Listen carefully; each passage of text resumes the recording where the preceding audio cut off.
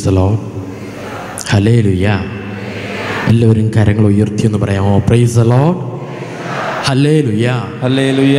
രണ്ടു കരങ്ങളും ഉയർത്തി praise the lord. Praise the lord. Hallelujah. Hallelujah. ഈ പ്രഭാതത്തിൽ സന്തോഷത്തോടെ കർത്താവിൻ്റെ കൃപകൾ സ്വീകരിക്കാനുള്ള വലിയ ദാഹത്തോടെ കരങ്ങൾ വീശിയെന്ന് പറയാവോ? Praise the lord. Praise the lord. Hallelujah. Hallelujah. പ്രിയപ്പെട്ട സഹോദരി സഹോദരങ്ങളെ, നമ്മളെല്ലാവരും വളരെ സന്തോഷത്തോടു കൂടെ പോട്ട ധ്യാന കേന്ദ്രത്തിൽ ഈ വിശുദ്ധമായ പോട്ടയുടെ മണ്ണിൽ നമ്മൾ എത്തിച്ചേർന്നിരിക്കുന്നു. വർഷങ്ങളോളം നമ്മൾ ഈ പോട്ടയുടെ പുണ്യഭൂമിയിൽ നിന്നും ദൈവത്തിൻ്റെ വചനം കേൾക്കുകയും ആ വചനത്തിനനുസരിച്ച് ദൈവം നമ്മുടെ ജീവിതത്തെ രൂപാന്തരപ്പെടുത്തുകയും അതിൻ്റെ ഫലമായി ദൈവാനുഭവം സ്വീകരിക്കുകയും ചെയ്യുന്നവരാണ്. ഇന്ന് 31ാമത് ബൈബിൾ കൺവെൻഷൻ അതിൻ്റെ 2ാം ദിവസത്തിൽ നമ്മൾ പ്രവേശിക്കുമ്പോൾ ആദ്യത്തെ വചന ശുശ്രൂഷയിലാണ് നമ്മൾ ഓരോരുത്തരും. ഈ വചന ശുശ്രൂഷയിൽ എത്രമാത്രം സന്തോഷത്തോടെ നമുക്കായിരിക്കാൻ സാധിക്കുമോ അത്രയും സന്തോഷത്തോടെ നമുക്കായിരിക്കാം. എത്രമാത്രം പ്രത്യാശയോടെ നമുക്കായിരിക്കാൻ സാധിക്കുമോ അത്രമാത്രം പ്രത്യാശയോടെ പ്രിയമുള്ളവരെ നമുക്കായിരിക്കാം. കാരണം എന്താണെന്നറിയോ? ഇന്ന് മുഴുവൻ നാം കേൾക്കുന്ന ദൈവവചനം എൻ്റെയും നിങ്ങളുടെയും ജീവിതത്തിൽ കർത്താവിൻ്റെ വലിയ പദ്ധതിയുടെ ഫലമായി അവിടുന്ന് അനുഗ്രഹങ്ങൾ വർഷിക്കുന്നതിന് വേണ്ടിയുള്ള വചനമാണ്. ആ സന്തോഷം നമുക്കുണ്ടായിരിക്കണം. ദൈവം എൻ്റെ ജീവിതത്തിൽ പ്രവർത്തിച്ചു എന്ന ബോധ്യത്തോടെ, ഇന്ന് വൈകുന്നേരം ആകുമ്പോഴത്തേക്കും പ്രവർത്തിക്കും എന്നല്ല, മറിച്ച് ദൈവം എൻ്റെ ജീവിതത്തിൽ ഇപ്പോഴേ പ്രവർത്തിച്ചു തുടങ്ങിയിരിക്കുന്നു, പ്രവർത്തിച്ചു കഴിഞ്ഞിരിക്കുന്നു എന്ന പ്രത്യാശയോടെ നമുക്ക് വചനം കേൾക്കാൻ സാധിക്കണം. പ്രഭാതത്തിൽ നമ്മൾ ഹൃദയത്തിൽ സൂക്ഷിക്കുന്ന സന്തോഷമാണ് ഇന്നത്തെ ശുശ്രൂഷകളുടെ അവസാനം ദൈവത്തിൻ്റെ കൃപയായി ആരാധനയിലൂടെ നമ്മുടെ ജീവിതത്തിൽ വരുന്നത്. എങ്ങനെ നമുക്ക് പ്രത്യാശ സൂക്ഷിക്കാൻ സാധിക്കും? നമുക്കൊരു വചനം കേട്ട് ദൈവം നമ്മോട് പങ്കുവയ്ക്കാൻ ആഗ്രഹിക്കുന്ന ഈ പ്രത്യാശയുടെ ദൈവവചനം എന്താ? ദൈവവചനം പ്രത്യാശയുടെ വചനമാണ്. യേശുക്രിസ്തു ഈ ഭൂമിയിലേക്ക് പങ്കുവയ്ക്കാൻ ആഗ്രഹിച്ച ദൈവവചനം അത് പ്രത്യാശയുടെ വചനമാണ്. എൻ്റെ ജീവിതത്തിന് ധാരാളം തകർച്ചകളുണ്ടാവാം, ബുദ്ധിമുട്ടുകളുണ്ടാവാം, വേദനകളുണ്ടാവാം. ഈ കൺവെൻഷനിലേക്ക് നാനാജാതി മതസ്ഥരായിട്ട് കേരളത്തിൻ്റെ 14 ജില്ലകളിൽ നിന്നും കേരളത്തിന് പുറത്തുനിന്നും ആളുകൾ എത്തുമ്പോൾ നമ്മെ ഓരോരുത്തരെയും പോട്ടയുടെ പുണ്യഭൂമിയിലേക്ക് ദൈവം ക്ഷണിച്ചത് പ്രത്യാശയുള്ള ഒരു ഹൃദയത്തോടെ ഈ ഭവനത്തിലായിരിക്കുവാനും 5 ദിവസം കഴിഞ്ഞ് പുറത്തേക്ക് പോകുമ്പോൾ അതിൻ്റെ ഫലങ്ങൾ അനുഭവിക്കുന്നതിനും വേണ്ടിയാണ്. ഈ വചന ശുശ്രൂഷയുടെ ആമുഖമായി തന്നെ നിങ്ങൾ ഓരോരുത്തരും ഹൃദയത്തിൽ കരുതിയിരിക്കുന്ന നിയോഗം, നമ്മൾ 5 ദിവസം ഇവിടെ കൺവെൻഷനിൽ പങ്കുചേരുന്നു. 5 ദിവസവും നമുക്ക് പ്രാർത്ഥിക്കാൻ നിയോഗങ്ങളുണ്ട്. ആ നിയോഗം കണ്ണുകളടച്ച് ഒരു നിമിഷം ഓർത്ത് ദൈവത്തിന് സമർപ്പിക്കാം. കർത്താവായ ഈശോയെ, ഞങ്ങൾ ആരംഭിക്കുന്ന വചന ശുശ്രൂഷയുടെ ആദ്യത്തെ നിമിഷത്തിൽ തന്നെ ഞങ്ങളുടെ ഹൃദയം അങ്ങ് ഒരുക്കണം. പ്രിയമുള്ളവരെ, ധ്യാനം എന്ന് പറയുന്നത് ഒരു വൈകാരികമായ അനുഭവമല്ല, മറിച്ച് ഞാൻ ദൈവത്തിൻ്റെ വചനം കേൾക്കുകയും ആ വചനം എൻ്റെ കാതുകളോട് സംസാരിക്കുകയും ചെയ്യുന്ന സമയമാണ്. നാം കേൾക്കാൻ പോകുന്ന വചനം നമ്മോട് സംസാരിക്കട്ടെ. നാം കേൾക്കാൻ പോകുന്ന വചനം നമ്മുടെ ജീവിതത്തെ രൂപാന്തരപ്പെടുത്തട്ടെ. വിശുദ്ധ പൗലോസ് ശ്ലീഹ റോമാക്കാർക്ക് എഴുതിയ ലേഖനം 8ാം അധ്യായത്തിലെ ഒരു വചനം നമ്മൾ ഈ പ്രഭാതത്തിൽ ദൈവസന്നിധിയിലിരുന്ന് കേൾക്കുകയും അതനുസരിച്ച് ജീവിതത്തെക്കുറിച്ച് ധ്യാനിക്കുകയും ചെയ്യുകയാണ്. ആ വചനം ഇതാണ്. റോമാക്കാർക്ക് എഴുതിയ ലേഖനം 8ാം അധ്യായം 24ാം വാക്യം. ഈ പ്രത്യാശയിലാണ് നാം രക്ഷ പ്രാപിക്കുന്നത്. കണ്ടുകഴിഞ്ഞാൽ പിന്നെ പ്രത്യാശയല്ല. താൻ കാണുന്നതിനെ ഒരുവൻ എന്തിനു പ്രത്യാശിക്കണം? എന്നാൽ കാണാത്തതിനെയാണ് നാം പ്രത്യാശിക്കുന്നതെങ്കിൽ അതിനുവേണ്ടി നാം സ്ഥിരതയോടെ കാത്തിരിക്കും. Praise the lord. ഹല്ലേലൂയ. ഒന്നുകൂടെ നമുക്ക് ഈ വചനം കേൾക്കാം. ഈ പ്രത്യാശയിലാണ് നാം രക്ഷ പ്രാപിക്കുന്നത്. കണ്ടുകഴിഞ്ഞാൽ പിന്നെ പ്രത്യാശയല്ല. നമ്മൾ ഓരോരുത്തരും രക്ഷ പ്രാപിക്കുന്ന എന്തുവഴിയായിട്ടാണ്? ആ പ്രത്യാശയിലൂടെയാണ്. തിരുസഭ നമ്മെ പഠിപ്പിക്കും. യേശുക്രിസ്തുവിൻ്റെ മനുഷ്യാവതാര രഹസ്യത്തിൻ്റെ അർത്ഥം നമുക്ക് പറഞ്ഞു തരും. നമ്മുടെ വിശ്വാസത്തിലൂടെ നാം രക്ഷ പ്രാപിച്ചു. വിശ്വാസത്തിലൂടെ കരഗതമായ രക്ഷ സ്വീകരിക്കാൻ നമ്മൾ പ്രാപ്തരായി തീരുന്നത് നമ്മുടെ നല്ല പ്രവർത്തികൾ വഴിയാണ്. അങ്ങനെയാണ് വിശ്വാസവും പ്രവൃത്തിയും നമ്മുടെ രക്ഷയ്ക്ക് കാരണമായി തീരുന്നു. ഇതിനോട് ചേർന്ന് നിന്നുകൊണ്ടാണ് പൗലോസ് ശ്ലീഹ രക്ഷയ്ക്ക് കാരണമാവുന്ന 2ാമത്തെ സുഹൃതത്തെക്കുറിച്ച് പറയുന്നത്. അത് പ്രത്യാശയാണ്. നമുക്കെല്ലാവർക്കും പരിചയമുണ്ട് ദൈവിക സുഹൃത്തുക്കളെക്കുറിച്ച്. ഏവയാണ് ദൈവികമായ സുഹൃത്തുക്കൾ? ഏവയാണ് ദൈവികമായ സുഹൃത്തുക്കൾ? അത് വിശ്വാസം, പ്രത്യാശ, സ്നേഹം. പ്രിയമുള്ളവരെ, സഭ ഇപ്രകാരം ഓർമ്മിപ്പിക്കും, ഞാനും നിങ്ങളും രക്ഷ പ്രാപിക്കുന്നതിൽ പ്രത്യാശ പ്രധാനപ്പെട്ട ഘടകമാണ്. നിങ്ങൾ ഇന്ന് ഈ കൺവെൻഷൻ സെൻ്ററിലായിരിക്കുന്നത് എത്രമാത്രം പ്രത്യാശയോടെയാണ് എന്ന് ചിന്തിക്കണം. എത്രമാത്രം പ്രത്യാശയോടെയാണ്. ഒരുപക്ഷെ എൻ്റെ ജീവിതത്തെക്കുറിച്ച് ഞാൻ ചിന്തിച്ചു നോക്കുമ്പോൾ എൻ്റെ അച്ഛ, പ്രത്യാശിക്കാൻ ഒരു വകയില്ല. എന്തു വകയാണ് എനിക്ക് പ്രത്യാശിക്കാനുള്ളത്? എൻ്റെ ആരോഗ്യം ക്ഷയിച്ചുകൊണ്ടിരിക്കുന്നു, ശരീരം രോഗത്തിന് അടിമപ്പെട്ടുകൊണ്ടിരിക്കുന്നു, എൻ്റെ കുടുംബം തെറ്റിദ്ധാരണയിലും തകർച്ചയിലും കലഹങ്ങളിലും നിൽക്കുന്നു, എൻ്റെ മക്കൾ സ്നേഹിക്കുന്നില്ല, മനസ്സിലാക്കുന്നില്ല, ഉപേക്ഷിച്ചു പോകുന്നു, എൻ്റെ സമ്പത്ത് കടബാധ്യതയാൽ തകർക്കപ്പെട്ടിരിക്കുന്നു. പിന്നെ എന്തിൽ നമ്മൾ പ്രത്യാശിക്കും? ഈ ചോദ്യത്തോടെയാണോ നമ്മൾ ഈ കൺവെൻഷനിൽ ആയിരിക്കുന്നത് എന്നുള്ളതാണ് പ്രധാനം.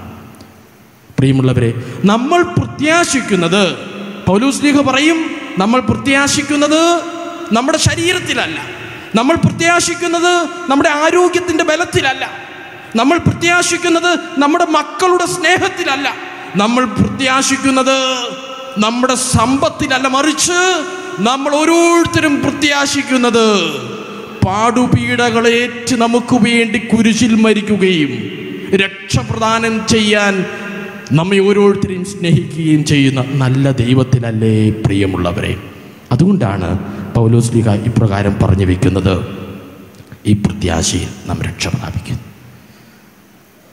ഇന്ന് ഈ ശുശ്രൂഷയിൽ പങ്കെടുക്കുമ്പോൾ ഏതു മനോഭാവത്തോടെ, വികാരത്തോടെയാണ് നമ്മളായിരിക്കുന്നത്?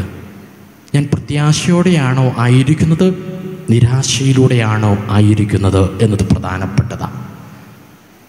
എങ്ങനെ തിരിച്ചറിയാൻ പറ്റും? ഞാൻ വചനം കേൾക്കുന്നത് പ്രത്യാശയോടെയാണോ അതോ നിരാശയോടുകൂടെയാണോ? സഭ ഇപ്രകാരം നമ്മെ പഠിപ്പിക്കും, നമ്മൾ പ്രത്യാശയോടെയാണ് വചനം കേൾക്കുന്നതെങ്കിൽ ഇപ്പോൾ നിങ്ങളുടെ ഓരോരുത്തരുടെയും ഹൃദയത്തിലുള്ള വികാരം ഒന്ന് ചിന്തിച്ചേ. എങ്ങനെ നമ്മൾ തിരിച്ചറിയും നമ്മൾ പ്രത്യാശയോടെയാണോ വചനം കേൾക്കുന്നത് എന്ന്? സഭ ഇപ്രകാരം പറഞ്ഞു തരും. വിശുദ്ധ തോമസ് അക്വീനാസ് ഇപ്രകാരം പഠിപ്പിക്കും, നിങ്ങൾ വചനം കേൾക്കുന്നത് സന്തോഷത്തോടെയാണോ? സന്തോഷത്തോടെ വചനം കേൾക്കുന്നവരൊന്ന് കൈവീശി കാണിക്കാവോ? Praise the lord, hallelujah. സന്തോഷത്തോടെ വചനം കേൾക്കുന്നവർ ഉറക്കെ ഹല്ലേലൂയ പറയാവോ? Praise the lord. പ്രിയമുള്ളവരെ, സന്തോഷത്തോടെ നാം വചനം കേൾക്കുന്നുവെങ്കിൽ അതിൻ്റെ അർത്ഥം എന്നിലുള്ളത് പ്രത്യാശയാണ്. ദൈവം എൻ്റെ ഹൃദയത്തെ ഒരുക്കുന്നു എന്നതിൻ്റെ സൂചനയാണ്. ഇന്ന് ഈ കൺവെൻഷൻ്റെ സമാപനത്തിൽ, 2-ാം ദിവസത്തിൻ്റെ സമാപനത്തിൽ എത്തുമ്പോഴേക്കും ഈ ദിവസത്തെ കൃപകൾ കൊണ്ട് ദൈവം എന്നെയും എൻ്റെ കുടുംബത്തെയും നിറച്ചിരിക്കും എന്നതിൻ്റെ സൂചനയാണ് ഇപ്പോൾ സന്തോഷമുള്ള ഒരു ഹൃദയം. ഇനി 2-ാമത്തെ കാര്യം, ഞാൻ ആകുലതയോടെയാണോ വചനം കേൾക്കുന്നത്, ഞാൻ അസ്വസ്ഥതയോടെയാണോ വചനം കേൾക്കുന്നത്? നമ്മൾ ഓരോരുത്തരും ചിന്തിക്കണം. ആകുലതയോടെയും അസ്വസ്ഥതകളോടെയും വിഷമത്തോടെയും, എൻ്റെ കർത്താവേ എത്ര കാലമായി ഈ വേദന ഞാൻ ചുമക്കുന്നു എന്നുള്ള മുഷിപ്പിക്കുന്ന, വേദനിപ്പിക്കുന്ന വികാരത്തോടെയാണോ നാം വചനം കേൾക്കുന്നത്? അങ്ങനെയാണ് നാം വചനം കേൾക്കുന്നതെങ്കിൽ നമ്മളുടെ മനസ്സിലുള്ളത് പ്രത്യാശയാണോ? പ്രത്യാശയല്ല, മറിച്ച് ഭീതിയാണ്, പേടിയാണ്, വേദനയാണ്. പ്രിയമുള്ളവരെ, ശരീരത്തിന് വേദനയുള്ളപ്പോൾ പിന്നെ എന്ത് വികാരം അച്ഛാ വരുന്നേ? വേദന തന്നെയല്ലേ വരുവുള്ളൂ. കുടുംബത്തിൽ ബുദ്ധിമുട്ടുള്ളപ്പോൾ വേദനയല്ലാതെ പിന്നെ എന്ത് വികാരമാണ് വരുന്നേ? വേദനയല്ലാതെ. കടബാധ്യതയുള്ളപ്പോൾ ഭീതിയല്ലാതെ പിന്നെ എങ്ങനെ സന്തോഷം വരും? മാനുഷികമായി നമ്മൾ ചിന്തിച്ചേക്കാം. പക്ഷെ വചനം പറഞ്ഞു തരുന്ന ഉത്തരം ഇതാണ്. പ്രിയമുള്ളവരെ, നമുക്ക് ഓർത്തിരിക്കാം, ഈ പ്രത്യാശയിലാണ് നമ്മൾ രക്ഷിക്കപ്പെടുന്നത്. എന്താണ് പ്രത്യാശ? എൻ്റെ ജീവിതത്തിൽ നല്ലതായി ഒരു കാര്യം സംഭവിക്കാൻ പോകുന്നു. 5 ദിവസത്തെ ബൈബിൾ കൺവെൻഷൻ്റെ ഇടയിൽ എൻ്റെ ജീവിതത്തിൽ ഒരു നന്മ സംഭവിക്കാൻ പോകുന്നു എന്നുള്ള ദൈവം എനിക്ക് നൽകുന്ന ബോധ്യം. ദൈവം എനിക്ക് നൽകുന്ന ബോധ്യം ഒന്നോർത്ത് നോക്കിക്കേ പ്രിയമുള്ളവരെ. ബത്സയിദയുടെ കുളക്കരയിൽ ആ മനുഷ്യൻ എത്ര വർഷം കിടന്നിരുന്നു? യോഹന്നാന്റെ സുവിശേഷം 5-ാം അധ്യായം 1 മുതലുള്ള വാക്യങ്ങളിൽ നാം ഇപ്രകാരം വായിക്കുന്നുണ്ട്. ഈ കുളക്കരയിൽ ആ മനുഷ്യൻ കിടക്കുകയാണ് 38 വർഷം. ജോജോ അച്ഛൻ ആരംഭത്തിൽ പറഞ്ഞു 31ാമത്തെ ബൈബിൾ കൺവെൻഷനാണ് പോട്ടയിൽ നമ്മൾ ഓരോരുത്തരും പങ്കുചേർന്നുകൊണ്ടിരിക്കുന്നത്. 38 വർഷക്കാലം അവൻ ആ കുളക്കരയിൽ കടന്നു. 31 വർഷക്കാലം നമ്മൾ ഈ പുണ്യഭൂമിയിൽ പ്രാർത്ഥിക്കുന്നു. നമ്മൾ ഇതിന് പ്രേരിപ്പിക്കുന്നത് എന്താ? എൻ്റെ ജീവിതത്തിൽ ഒരു നന്മ ഞാൻ ആഗ്രഹിക്കുന്നു. എൻ്റെ പ്രാർത്ഥന എൻ്റെ ദൈവം കേൾക്കും എന്നുള്ള ബോധ്യമാണ്. എൻ്റെ ദൈവം കേൾക്കും എന്നുള്ള ബോധ്യം. ഈ പ്രത്യാശ നമ്മുടെ ജീവിതത്തിൽ നിന്ന് നഷ്ടപ്പെട്ടു പോയാൽ, ഈ പ്രത്യാശ നമ്മുടെ ജീവിതത്തിൽ നിന്നും നഷ്ടപ്പെട്ടു പോയാൽ ആ കുളക്കരയിൽ സംഭവിച്ച രോഗസൗഖ്യം നഷ്ടപ്പെട്ടു പോകും. ഈ പ്രത്യാശ നമ്മിൽ നിന്നും നഷ്ടപ്പെട്ടു പോയാൽ ഈ പോട്ട ബൈബിൾ കൺവെൻഷനിൽ നമുക്ക് വേണ്ടി ദൈവം ഒരുക്കിയിരിക്കുന്ന സമ്മാനം നഷ്ടപ്പെട്ടു പോകും. അതുകൊണ്ടാണ് ഞാൻ പറഞ്ഞത്, എത്രമാത്രം സന്തോഷിക്കാമോ അത്രമാത്രം സന്തോഷിച്ചുകൊണ്ട്, എത്രമാത്രം ഉത്സാഹത്തോടെ ആയിരിക്കാമോ അത്രമാത്രം ഉത്സാഹത്തോടെ ആയിരുന്നു കൊണ്ട്. കഴിഞ്ഞ ദിവസം വചനോത്സവ ധ്യാനത്തിന് വേണ്ടി മലപ്പുറം ജില്ലയിലെ പാതിരിക്കോട് എന്ന് പറയുന്ന സ്ഥലത്ത് ധ്യാനത്തിന് പോയപ്പോൾ ഒരു സഹോദരൻ പങ്കുവച്ചതാണ്. അച്ഛാ, 60 ധ്യാനം കൂടിയിട്ടുണ്ട്. ഞാൻ 60 ധ്യാനം കൂടിയിട്ടുണ്ട്. ഈ 60 ധ്യാനം കൂടുമ്പോഴും ആദ്യത്തെ ധ്യാനം കൂടുന്ന തീഷ്ണതയോടെയാണ് ഞാൻ ധ്യാനം കൂടാറുള്ളത്. 60 ധ്യാനം കൂടുമ്പോഴും ആദ്യത്തെ ധ്യാനം കൂടുന്ന തീഷ്ണതയോടെ, കൃത്യതയോടെ. എന്നിട്ട് ആ മനുഷ്യൻ പങ്കുവെക്കുകയായിരുന്നു, ധ്യാനത്തിൻ്റെ സമയത്ത് പറയുന്ന ഓരോ വചനവും ഞാൻ കുറിച്ചു വെക്കും. എൻ്റെ ഇടതുവശത്തോ വലതുവശത്തോ ഇരിക്കുന്നവർ ധ്യാന ഹോളിൽ ഇരുന്ന് എന്നോട് സംസാരിക്കുമ്പോൾ ഞാൻ ശ്രദ്ധിക്കാറില്ല. ഇൻ്റർവെൽ ടൈമിൽ ഞാൻ വെള്ളം കുടിക്കാൻ പുറത്തു പോകുമ്പോഴും ഭക്ഷണം കഴിക്കാൻ പുറത്തു പോകുമ്പോഴും ഞാൻ ആരോടും സംസാരിക്കാറില്ല. മറിച്ച് 60 ധ്യാനത്തിലും ഞാൻ എൻ്റെ ദൈവത്തിൻ്റെ ശബ്ദം കേൾക്കാൻ പരിശ്രമിച്ചു കൊണ്ടിരിക്കുകയാണ്. പ്രിയമുള്ളവരെ, നോക്കി എത്രമാത്രം പ്രത്യാശ നിറഞ്ഞ, സന്തോഷം നിറഞ്ഞൊരു ഹൃദയത്തോടെയാണ് ആ മനുഷ്യൻ ദൈവവചനം കേൾക്കുന്നത്. ആ സഹോദരൻ്റെ തീഷ്ണതയ്ക്ക് മുൻപിൽ ദൈവത്തിൻ്റെ ശബ്ദം ഓരോ ധ്യാനത്തിലും തൻ്റെ കാതുകളിൽ ദൈവം നൽകുകയാണ്.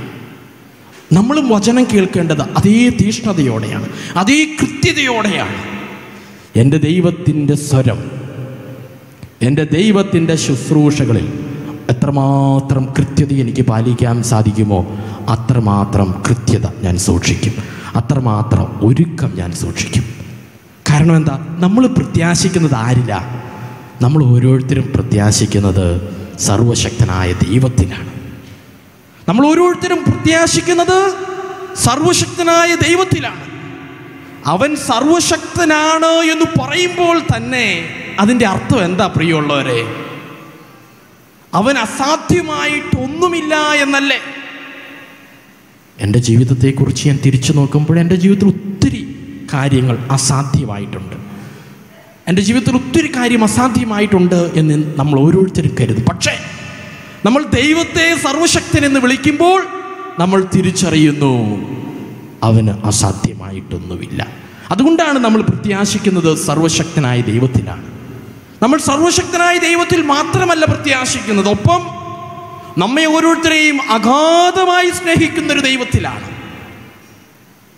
അവൻ ശക്തിമത്തായി, ദൈവം ശക്തിമാനായി, ദൈവം സകലതും കീഴടക്കാൻ തക്ക പ്രാപ്തിയുള്ളവനായി അങ്ങ് സ്വർഗത്തിലിരിക്കുന്നവൻ മാത്രമല്ല, ഇന്നീ പ്രഭാതത്തിൽ ഈ പോട്ട ശുശ്രൂഷകളുടെ നടുവിൽ അവൻ നമ്മെ ഓരോരുത്തരെയും കരങ്ങൾ വിരിച്ചാശ്ലേഷിക്കുവാൻ സ്നേഹമായിട്ട് കൂടെയുണ്ട്. പ്രിയമുള്ളവരെ, നമുക്ക് തിരിച്ചറിയാം, നമ്മൾ വിശ്വസിക്കുന്നത് സർവശക്തനായ ദൈവത്തിലും നമ്മെ ഓരോരുത്തരെയും വ്യക്തിപരമായി ആശ്ലേഷിക്കുവാൻ, സ്നേഹിക്കുവാൻ തയ്യാറാകുന്ന ദൈവത്തിലുമാണ്. 3, നമ്മൾ വിശ്വസിക്കുന്ന ദൈവം തൻ്റെ വാഗ്ദാനങ്ങളിൽ വിശ്വസ്തനാണ്. ഒന്ന് ഓർത്ത് നോക്കിക്കേ, ഈ ദൈവത്തിലാണ് നമ്മൾ വിശ്വസിക്കുന്നത്. വാഗ്ദാനങ്ങളിൽ വിശ്വസ്തനായ, നമ്മെ ഓരോരുത്തരെയും വ്യക്തിപരമായി സ്നേഹിക്കുന്ന സർവശക്തനായ ദൈവത്തിലാണ് എൻ്റെയും നിങ്ങളുടെയും പ്രത്യാശ. നമ്മുടെ ആരുടെയും പ്രത്യാശ ഈ ഭൂമിയിലെ വ്യക്തികളിലോ നമ്മുടെ സമ്പാദ്യങ്ങളിലോ ആരോഗ്യത്തിലുമല്ല. അതിനെ പ്രത്യാശയെന്ന് നമുക്ക് വിളിക്കാനും കഴിയില്ല. ഒന്ന് ഓർത്ത് നോക്കിക്കേ, ദൈവം നമുക്ക് നൽകുന്ന വാഗ്ദാനങ്ങൾ എന്താണ്? ദൈവം നമുക്ക് നൽകുന്ന വാഗ്ദാനങ്ങൾ എന്താണ്? ഈ വിശുദ്ധ ഗ്രന്ഥം മുഴുവൻ നിങ്ങളുടെ ഓരോരുത്തരുടെയും കരങ്ങളിലുള്ള വിശുദ്ധ ഗ്രന്ഥം മുഴുവൻ ദൈവത്തിൻ്റെ വാഗ്ദാനങ്ങളുടെ നീണ്ട ലിസ്റ്റല്ലേ. മാമോദീസ ജലം ശിരസിൽ വീണ് നമ്മൾ ഓരോരുത്തരും ദൈവമക്കളായി തിരുസഭയിൽ അംഗങ്ങളായിട്ടുണ്ടെങ്കിൽ, പ്രിയമുള്ളവരെ, ഈ വേദപുസ്തകത്തിൽ ദൈവം എനിക്കും നിങ്ങൾക്കും ചൊരിയാൻ ആഗ്രഹിക്കുന്ന വാഗ്ദാനങ്ങൾ സ്വീകരിക്കാൻ നമുക്ക് സാധിക്കണം. ഒന്ന് ഓർത്ത് നോക്കിക്കേ, മാമോദീസ ജലം ശിരസിൽ വീണ് നമ്മൾ ഓരോരുത്തരും ദൈവത്തിൻ്റെ മകനുമായി എന്ന് അഭിമാനിച്ചിട്ട് എൻ്റെ ജീവിതത്തിലും നിങ്ങളുടെ ജീവിതത്തിലും ദൈവം തരാൻ ആഗ്രഹിക്കുന്ന വാഗ്ദാനങ്ങൾ നമ്മൾ സ്വീകരിക്കുന്നില്ലെങ്കിൽ നമ്മൾ എന്തിനായിരുന്നു ഈ പാട് കഴിച്ചത്? ദൈവം എൻ്റെ ജീവിതത്തിൽ നൽകുന്ന വാഗ്ദാനങ്ങൾ, വിശുദ്ധ ഗ്രന്ഥം മുഴുവൻ ദൈവത്തിൻ്റെ വാഗ്ദാനങ്ങളാണെന്ന് നമ്മൾ കണ്ടു. ഈ വാഗ്ദാനങ്ങൾ സ്വീകരിക്കാൻ പ്രത്യേകം വിളി ലഭിച്ചിട്ടുള്ള നമുക്ക് അത് സ്വീകരിക്കാൻ സാധിക്കണം. സുവിശേഷം ഇപ്രകാരം നമ്മെ ഓർമ്മിപ്പിക്കും. പൗലോസ്ലീഹയുടെ വാക്കുകളിൽ റോമാക്കാർക്ക് എഴുതിയ ലേഖനം 5-ാം അധ്യായം 5-ാം വാക്യം നമുക്കൊന്ന് വായിച്ചു കേൾക്കാം. പ്രത്യാശ നമ്മെ നിരാശരാക്കുന്നില്ല, കാരണം നമുക്ക് നൽകപ്പെട്ടിരിക്കുന്ന പരിശുദ്ധാത്മാവിലൂടെ ദൈവത്തിൻ്റെ സ്നേഹം നമ്മളുടെ ഹൃദയത്തിലേക്ക് ചൊരിയപ്പെട്ടിരിക്കുന്നു. പ്രത്യാശ നമ്മെ നിരാശരാക്കുന്നില്ല. എന്നെ നിരാശനാക്കുവാൻ, എന്നെ വിഷമിപ്പിക്കുവാൻ പറ്റിയ അനേകം കാരണങ്ങൾ എൻ്റെ ജീവിതത്തിലുണ്ട്, നമ്മുടെ എല്ലാവരുടെയും ജീവിതത്തിലുണ്ട്. ഇത് പറയുമ്പോൾ ഈ ദൈവവചനം പ്രത്യാശ നമ്മെ നിരാശരാക്കുന്നില്ല എന്ന ദൈവവചനം കേൾക്കുമ്പോൾ നമ്മൾ ഓരോരുത്തരും മനസ്സിലാക്കണം, എന്ത്? എന്നെ നിരാശപ്പെടുത്തുവാൻ, വേദനിപ്പിക്കുവാൻ അനേകം കാര്യങ്ങളുണ്ട്. പക്ഷേ അതിനെല്ലാം അതിലംഘിക്കുന്ന മറ്റൊരു കാര്യമുണ്ട്. എന്താണ് അത്? നമുക്ക് നൽകപ്പെട്ടിരിക്കുന്ന പരിശുദ്ധാത്മാവിലൂടെയുള്ള ദൈവത്തിൻ്റെ സ്നേഹം നമുക്ക് നൽകപ്പെട്ടിരിക്കുന്ന പരിശുദ്ധാത്മാവിലൂടെ. ആ ബോധ്യമാണ്, പ്രിയമുള്ളവരെ, നമ്മെ ഓരോരുത്തരെയും സന്തോഷത്തിൽ നിലനിർത്താൻ സഹായിക്കുന്നത്. നമുക്ക് ഓരോരുത്തർക്കും നമ്മുടെ ജീവിതത്തെക്കുറിച്ച് ചിന്തിക്കാൻ കഴിയണം. എന്നെ എൻ്റെ ജീവിതം നിരാശപ്പെടുത്തുന്നുണ്ട്. ഈ ശുശ്രൂഷകളിലേക്ക് നമ്മൾ വന്നത് തന്നെ എന്തുകൊണ്ടാണ്? കോട്ടയിലെ ബൈബിൾ കൺവെൻഷനിലേക്ക് നമ്മൾ വന്നത് തന്നെ എന്തുകൊണ്ടാണ്? ഒരുപക്ഷെ നമ്മൾ കരുതിയേക്കും, എൻ്റെ വേദന കൊണ്ടാണ് ഞാൻ വന്നത്, എൻ്റെ കഷ്ടപ്പാട് കൊണ്ടാണ് ഞാൻ വന്നത്. അല്ല, നമ്മൾ ആരും ഇവിടെ ഇരിക്കുന്നത് നമ്മുടെ വേദനകളുടെ ഫലമായിട്ടോ, നമ്മളുടെ രോഗത്തിൻ്റെ ഫലമായിട്ടോ, നമ്മുടെ കടബാധ്യതയുടെ ഫലമായിട്ടോ, നമ്മുടെ പാടുപീഡകളുടെ ഫലമായിട്ടോ ഒന്നുമല്ല മറിച്ച് ദൈവത്തിൻ്റെ സ്നേഹമാണ് നമ്മെ ഇവിടെ കൂട്ടിക്കൊണ്ടുവന്നത്. അത് നമ്മൾ തിരിച്ചറിയണം. നമ്മൾ സ്വാഭാവികമായി നമ്മുടെ ബുദ്ധി കൊണ്ട് ചിന്തിച്ചാൽ അങ്ങനെ ഒരു ഉത്തരത്തിൽ നമുക്ക് എത്തിച്ചേരാൻ സാധിക്കുകയില്ല. ദൈവമാണ് നമ്മെ ഇവിടെ കൂട്ടിക്കൊണ്ടുവന്നത് എന്നത്. നമ്മൾ പെട്ടെന്ന് വിചാരിക്കും, എൻ്റെ കുറേ നിയോഗങ്ങൾ പറയുവാൻ ഞാൻ ദൈവത്തിൻ്റെ സന്നിധിയിലെത്തി, അല്ലേ? എൻ്റെ കുറേ നിയോഗങ്ങൾ പറയുവാൻ ഞാൻ ദൈവത്തിൻ്റെ സന്നിധിയിലെത്തി, എൻ്റെ കുറേ പ്രാർത്ഥനകൾ ദൈവത്തിൻ്റെ മുൻപിൽ അർപ്പിക്കുവാൻ ഞാൻ ദൈവസന്നിധിയിലെത്തി. പക്ഷേ വചനം നമ്മെ ഓർമ്മിപ്പിക്കും, ദൈവത്തിൻ്റെ സ്നേഹമാണ് പ്രിയമുള്ളവരെ നമ്മെ ഇങ്ങോട്ട് കൂട്ടിക്കൊണ്ടുവന്നത്. ദൈവത്തിൻ്റെ സ്നേഹം. റോമാക്കാർക്ക് എഴുതിയ ലേഖനം 15-ാം അധ്യായം 13-ാം വാക്യത്തിൽ പ്രകാരം ദൈവം ഓർമ്മിപ്പിക്കും, പ്രത്യാശയുടെ ദൈവം നിങ്ങളുടെ വിശ്വാസത്താൽ സകല സന്തോഷവും സമാധാനവും കൊണ്ട് നിങ്ങളെ നിറയ്ക്കട്ടെ. പ്രത്യാശയുടെ ദൈവം സകല സന്തോഷത്താലും സമാധാനത്താലും നമ്മെ ഓരോരുത്തരെയും നിറയ്ക്കട്ടെ. ഈ 5 ദിവസത്തെ ശുശ്രൂഷ പൂർത്തിയാകുമ്പോൾ ഈ ഒരു വലിയ ബോധ്യം നമുക്കുണ്ടായിരിക്കണം. നിങ്ങളുടെ ഓരോരുത്തരുടെയും ഹൃദയത്തിൽ ആവർത്തിച്ച് ഉയരേണ്ട ഒരു ദൈവവചനം ഇതാണ്: ഈ 5 ദിവസവും ദൈവത്തിൻ്റെ സന്തോഷത്താലും സമാധാനത്താലും ഞാൻ നിറയട്ടെ.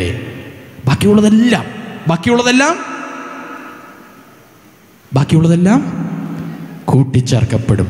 ഒന്ന് കരങ്ങൾ ഉയർത്തി പറയാവോ? ബാക്കിയുള്ളതെല്ലാം കൂട്ടിച്ചേർക്കപ്പെടും.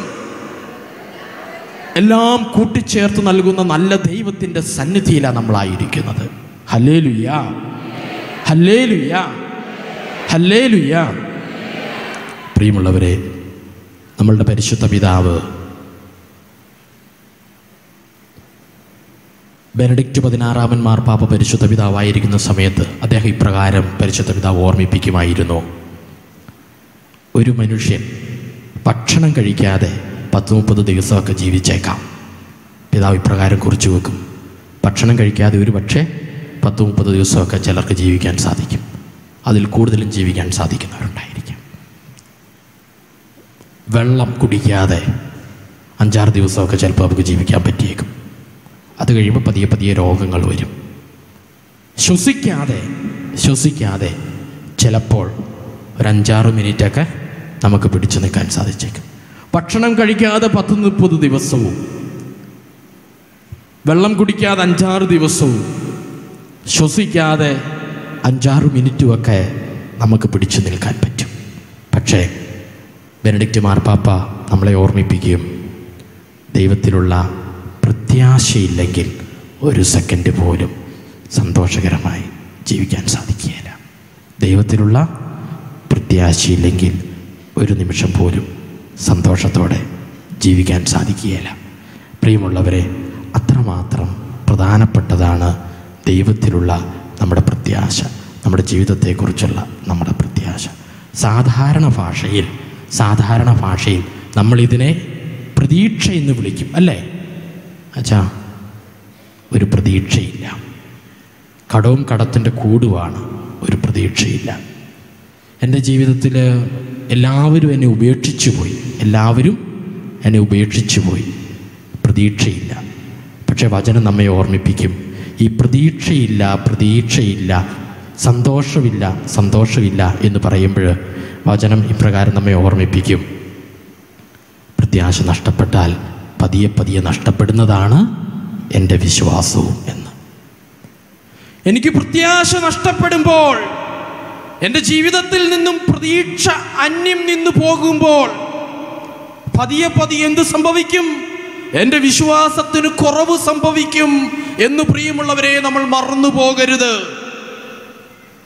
എൻ്റെ പ്രത്യാശ നഷ്ടപ്പെട്ടു പോകുമ്പോൾ, എൻ്റെ പ്രതീക്ഷ കൈമോശം വന്നു പോകുമ്പോൾ ദൈവത്തിലുള്ള എൻ്റെ വിശ്വാസം തന്നെയാണ് പതിയെ തകർന്നു പോകുന്നതെന്ന് നമ്മെ ദൈവം ഓർമ്മിപ്പിക്കും.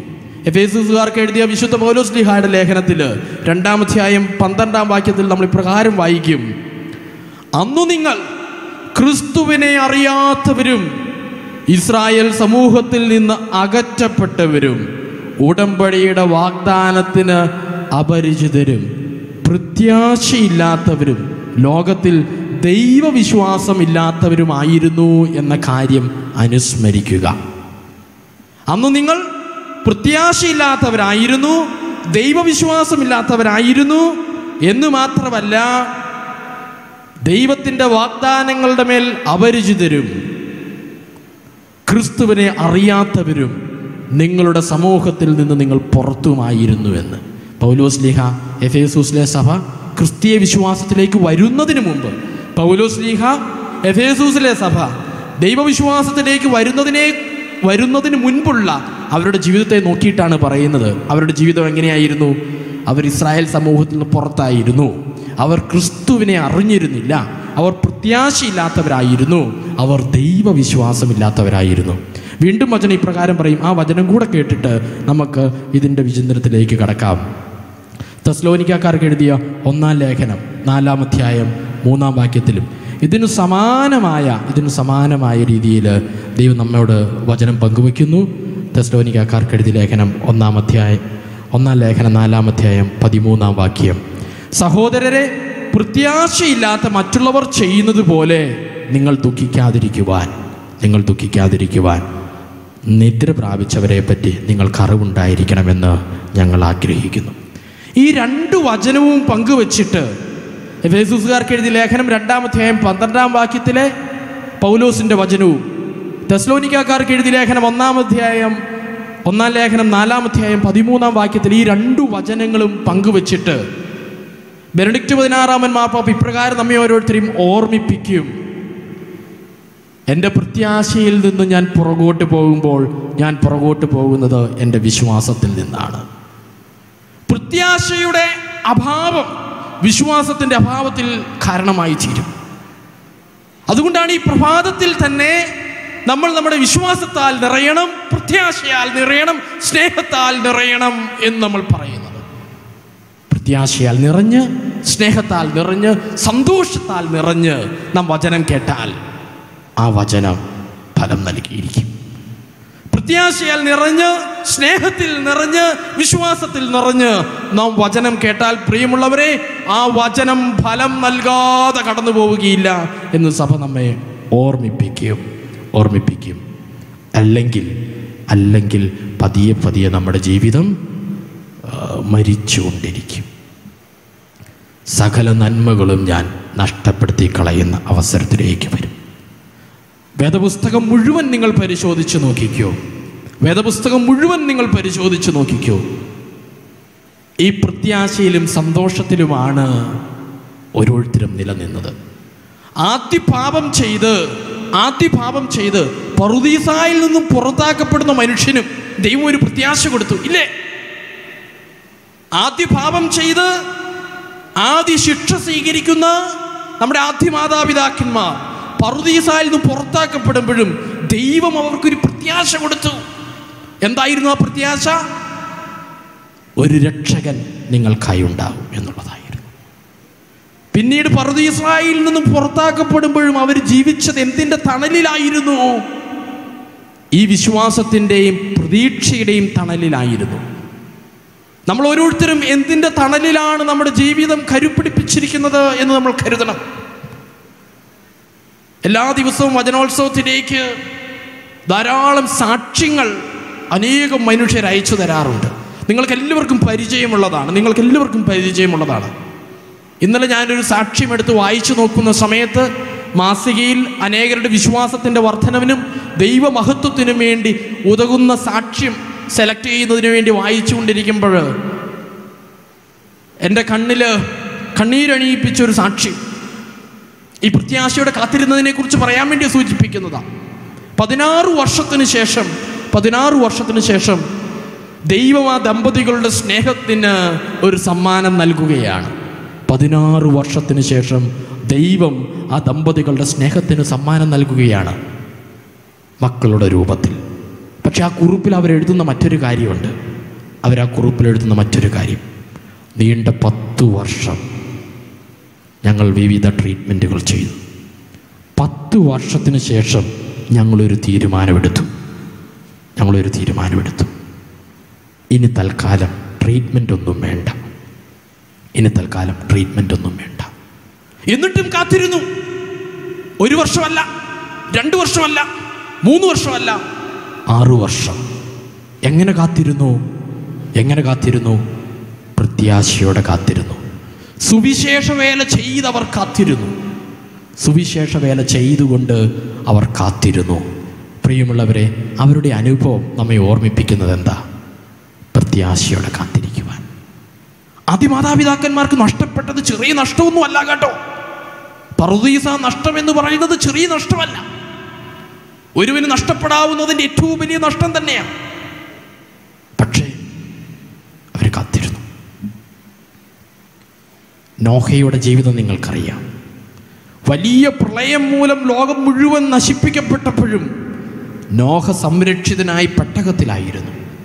അവൻ പുറത്തിറങ്ങി ബലിയർപ്പിക്കുന്ന സമയത്ത് ദൈവം വീണ്ടും അവനൊരു വാഗ്ദാനം കൊടുക്കുന്നുണ്ട്. ഉൽപ്പത്തിയുടെ പുസ്തകം 9-ാം അധ്യായം 16-ാം വാക്യത്തിൽ ദൈവം ആകാശത്ത് ഒരു മഴവില്ല് സൃഷ്ടിച്ചുകൊണ്ട് ആ ഉടമ്പടിയിൽ നോഹയുമായി ഒപ്പുവയ്ക്കുന്നുണ്ട്. വരാൻ പോകുന്ന ഒരു തലമുറയെയും ഞാൻ ഇതുപോലെ ശിക്ഷിക്കില്ല എന്നുള്ളതായിരുന്നു ആ വാഗ്ദാനം. പിന്നീടുള്ള തലമുറകൾ മുഴുവൻ ഈ മഴവില്ല് കാണുമ്പോൾ എന്തിനെക്കുറിച്ച് ഓർക്കും? ദൈവം തങ്ങളെ കരുതുന്നു എന്നോർക്കും. ഇന്ന് നമ്മൾ മഴവില്ല് കാണുമ്പോൾ എന്തോർക്കുന്നോ ആവോ, അല്ലേ? ഉൽപ്പത്തിയുടെ പുസ്തകം 9:16 ഇപ്രകാരം ദൈവം പറയും, ഈ മഴവില്ല് കാണുമ്പോൾ നീ ഓർക്കണം, സകല തലമുറയും ഓർക്കണം, ഞാൻ നിന്റെ കൂടെയുണ്ട് എന്നുള്ളത്. വീണ്ടും നമ്മൾ സുവിശേഷത്തില് വേദപുസ്തകം മുഴുവൻ പരിശോധിച്ചു കഴിഞ്ഞാൽ ഇസ്രായേൽ ജനത്തിന്റെ അനുഭവം നിങ്ങൾക്കറിയാം. ഇസ്രായേൽ ജനം മരുഭൂമിയുടെ നീണ്ട 40 വർഷക്കാലം എങ്ങനെയാ നടന്നേ? എന്തിന്റെ പേരിൽ നടന്നു? ദൈവം നൽകിയ വാഗ്ദാനത്തിന്റെ വലിയ തേനും പാലും ഒഴുകുന്ന ഒരു നാടിനെ കുറിച്ചുള്ള സ്വപ്നത്തിൽ മന്ന ഭക്ഷിച്ചുകൊണ്ട്.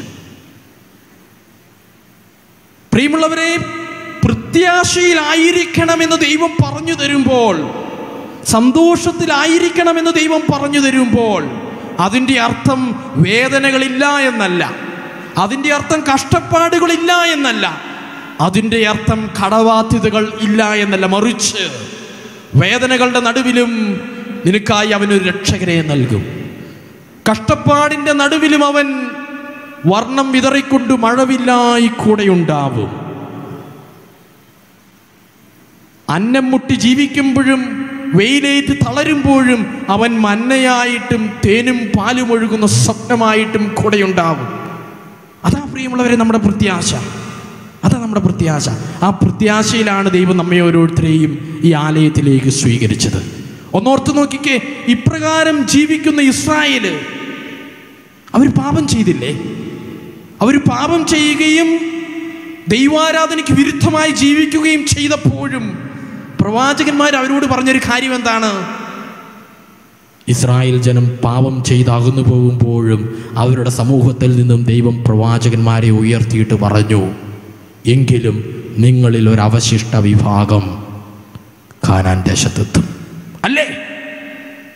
ദൈവത്തെ മറന്ന്, ദൈവത്തെ ഉപേക്ഷിച്ച്, ദൈവവുമായി കലഹിച്ച് മാറി നിൽക്കുമ്പോഴും അവരുടെ സമൂഹത്തു നിന്നു തന്നെ ദൈവം ഒരു പ്രവാചകനെ ഉയർത്തിയിട്ട് അവരോട് പറഞ്ഞു കൊടുക്കും, എന്നോട് ചേർന്നിരിക്കുന്ന ഒരവശിഷ്ട വിഭാഗത്തെ, ഒരു ചെറിയ സമൂഹത്തെ ഞാൻ വാഗ്ദത്ത ഭൂമിയിൽ പ്രവേശിപ്പിക്കും. ഇനി പുതിയ നിയമത്തിലേക്ക് വന്നേ പ്രിയമുള്ളവരെ, പുതിയ നിയമത്തിലേക്ക് വന്നേ. പുതിയ നിയമം മുഴുവൻ യേശുനാഥൻ ഇതേ സ്വാന്തനിപ്പിക്കുന്ന, ആശ്വസിപ്പിക്കുന്ന വചനങ്ങളുമായി നമ്മുടെ കൂടെയില്ലേ? മത്തായിയുടെ സുവിശേഷം 5-ാം അധ്യായം 4-ാം വാക്യം ഇപ്രകാരം നമ്മൾ മലയിലെ പ്രസംഗത്തിൻ്റെ ആരംഭത്തിൽ നമ്മൾ ഇപ്രകാരം മത്തായിയുടെ സുവിശേഷത്തിൽ വായിക്കുന്നില്ലേ?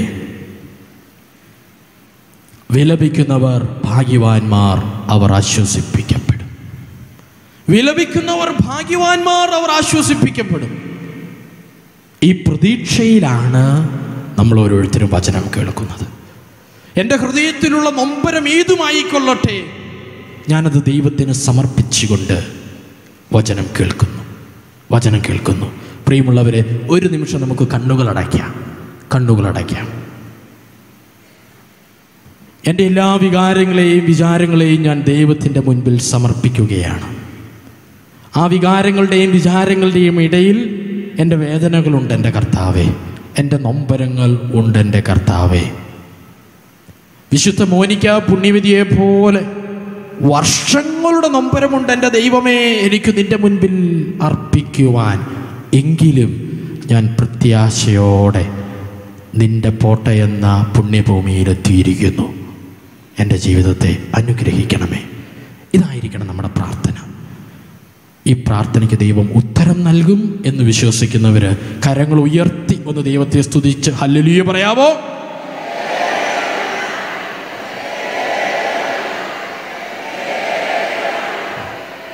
Price the Lord. നിങ്ങളെല്ലാവരും ഞാൻ ഉദ്ദേശിച്ചതിനേക്കാളും സന്തോഷത്തിലും ഉണർവോടെയുമാണ് വചനം കേൾക്കുന്നതെന്ന് എനിക്ക് ബോധ്യമായി. കാരണം ഞാൻ നിങ്ങളിൽ നിന്നും ഒരു ഹല്ലേലൂയ പ്രതീക്ഷിച്ചപ്പോൾ നിങ്ങൾ 3 ഹല്ലേലൂയ പറഞ്ഞ് ദൈവത്തെ മഹത്വപ്പെടുത്തി. ഒന്ന് കരങ്ങളടിക്കാവോ?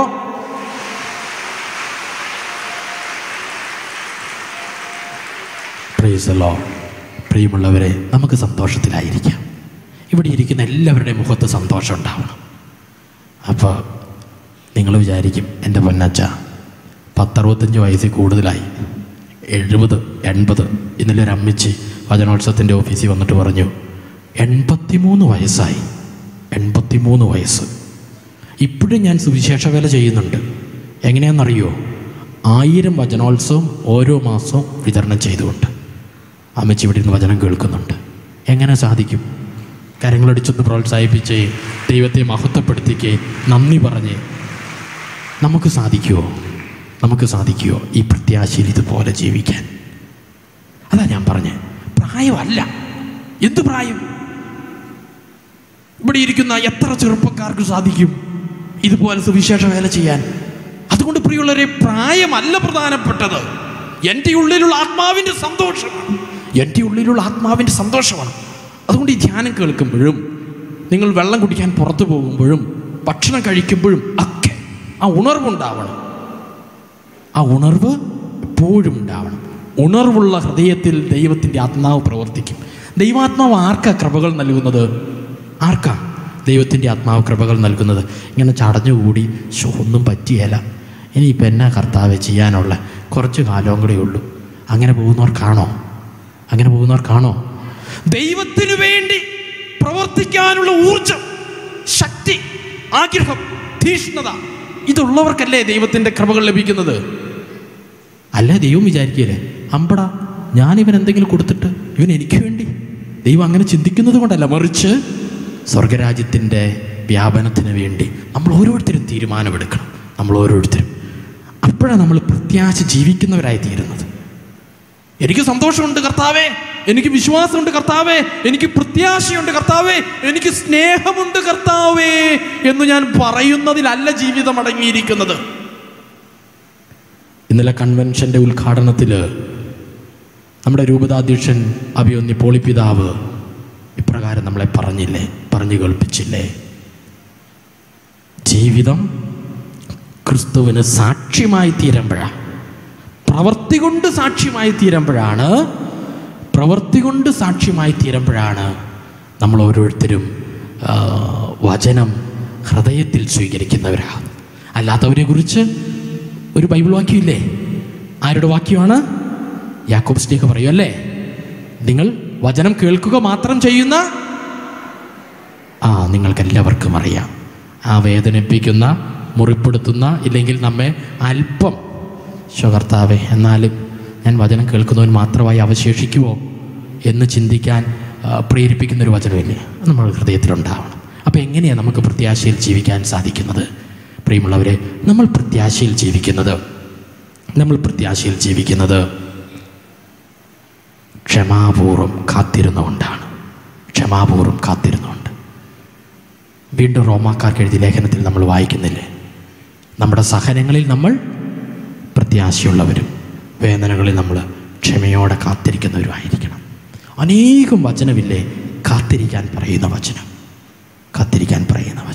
ഈ 5 ദിവസവും നമ്മൾ